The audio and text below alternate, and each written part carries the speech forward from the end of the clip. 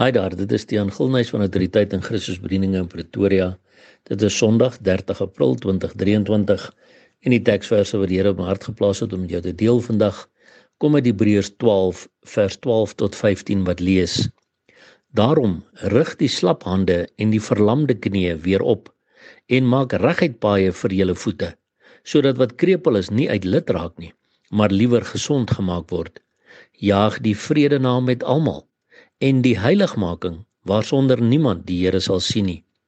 En pas op dat niemand in die genade van God veragter nie, dat geen wortel van bitterheid opskiet en onrus verwek en baie hierdeur besoedel word nie. My broer en suster, in hierdie tye waar die meeste van God se kinders moeg en moedeloos wil raak, waar vrees een van die groot dinge is wat mense wil aftrek, want is een van die profetiese woorde wat Jesus gegee het, dat die mense se harte sal beswyk van vrees oor die dinge wat oor die wêreld kom, is dit soveel te meer nodig dat ek en jy vandag mekaar moet bemoedig en mekaar se slap hande en verlamde knieë weer oprig, om net te sê, my broer, my suster, staan op, moenie neerslaan nie, moenie na die omstandighede kyk nie, moenie na die golwe kyk soos wat Petrus na die golwe in die wind gekyk het en toe begin hy sink nie. Nee, rig die slap hande en die verlamde knieë weer op en maak reguit paaie vir julle voete. So kom weer op die reguit weg, stap die reguit pad, sodat wat kreupel is nie uit lid raak nie, maar liewer gesond gemaak word. So ons moet nie rondslinger soos iemand wat kreupel is, wat nie lekker kan loop en nie reguit kan loop nie. Ons moet reguit loop op die pad. Ons moet volhard in die geloof, want ons is op pad na ons koning toe. En jaag die vrede na met almal. Sien, ons moenie net deeltyd loop en rondkyk waar kan ons met enigiemand beklei nie. Inteendeel, jaag die vrede na met almal en die heiligmaking, waarsonder niemand die Here sal sien nie. Ons moet een ding onthou, ons is op pad na 'n heilige God se troon toe. Ons gaan nie eendag voor sy troon staan en hy gaan sê, my kind, weet jy wat, jy het so hard probeer om onheilig te wees, maar dis oukei met my nie. Nee, jaag die heiligmaking ook na, waarsonder niemand die Here sal sien nie.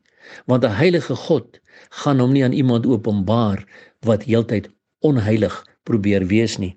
Nee, ons moet dit najaag. Najaag beteken, ek moet bietjie moeite doen daarmee. Ek moet moeite doen om vrede na te jaag. Ek moet moeite doen om heiligmaking na te jaag. So Here, waar mis ek dit nog?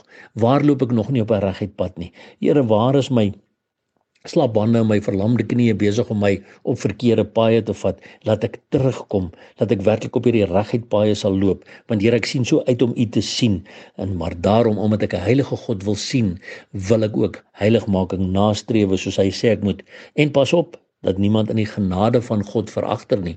Onthou, sy genade het ons vrygekoop, maar ons moet oppas dat ons dit nie goedkoop maak en dink ek kan maar doen wat ek wil, onheilige goeders najag, doen soos die wêreld en dan sê die Here gaan tevrede wees met my nie.